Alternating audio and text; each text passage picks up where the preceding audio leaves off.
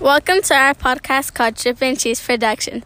My name is Lizzie, and we have a question to ask you.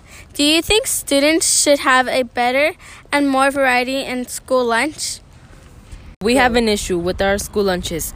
We have been having the same for years, and now that we have gotten in the middle schools, we still have the same thing with one or two things added. We still have the same choice every day, and it's got boring.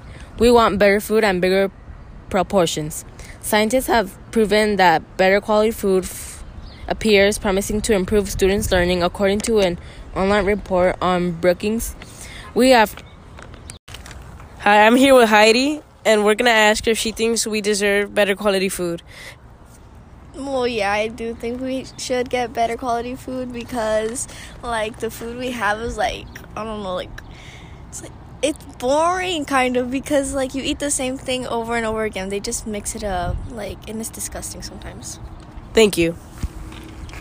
We're here with Rafi, and we're going to ask him about his opinion on this topic. I feel like overall, not just middle school, elementary, middle school, high school, we deserve better food because at this time in our lives we're growing. So I think we need nutrients so we could go out and run and do other stuff my hobby. Yeah. We're here with Isaiah, and he's going to give his opinion on this topic.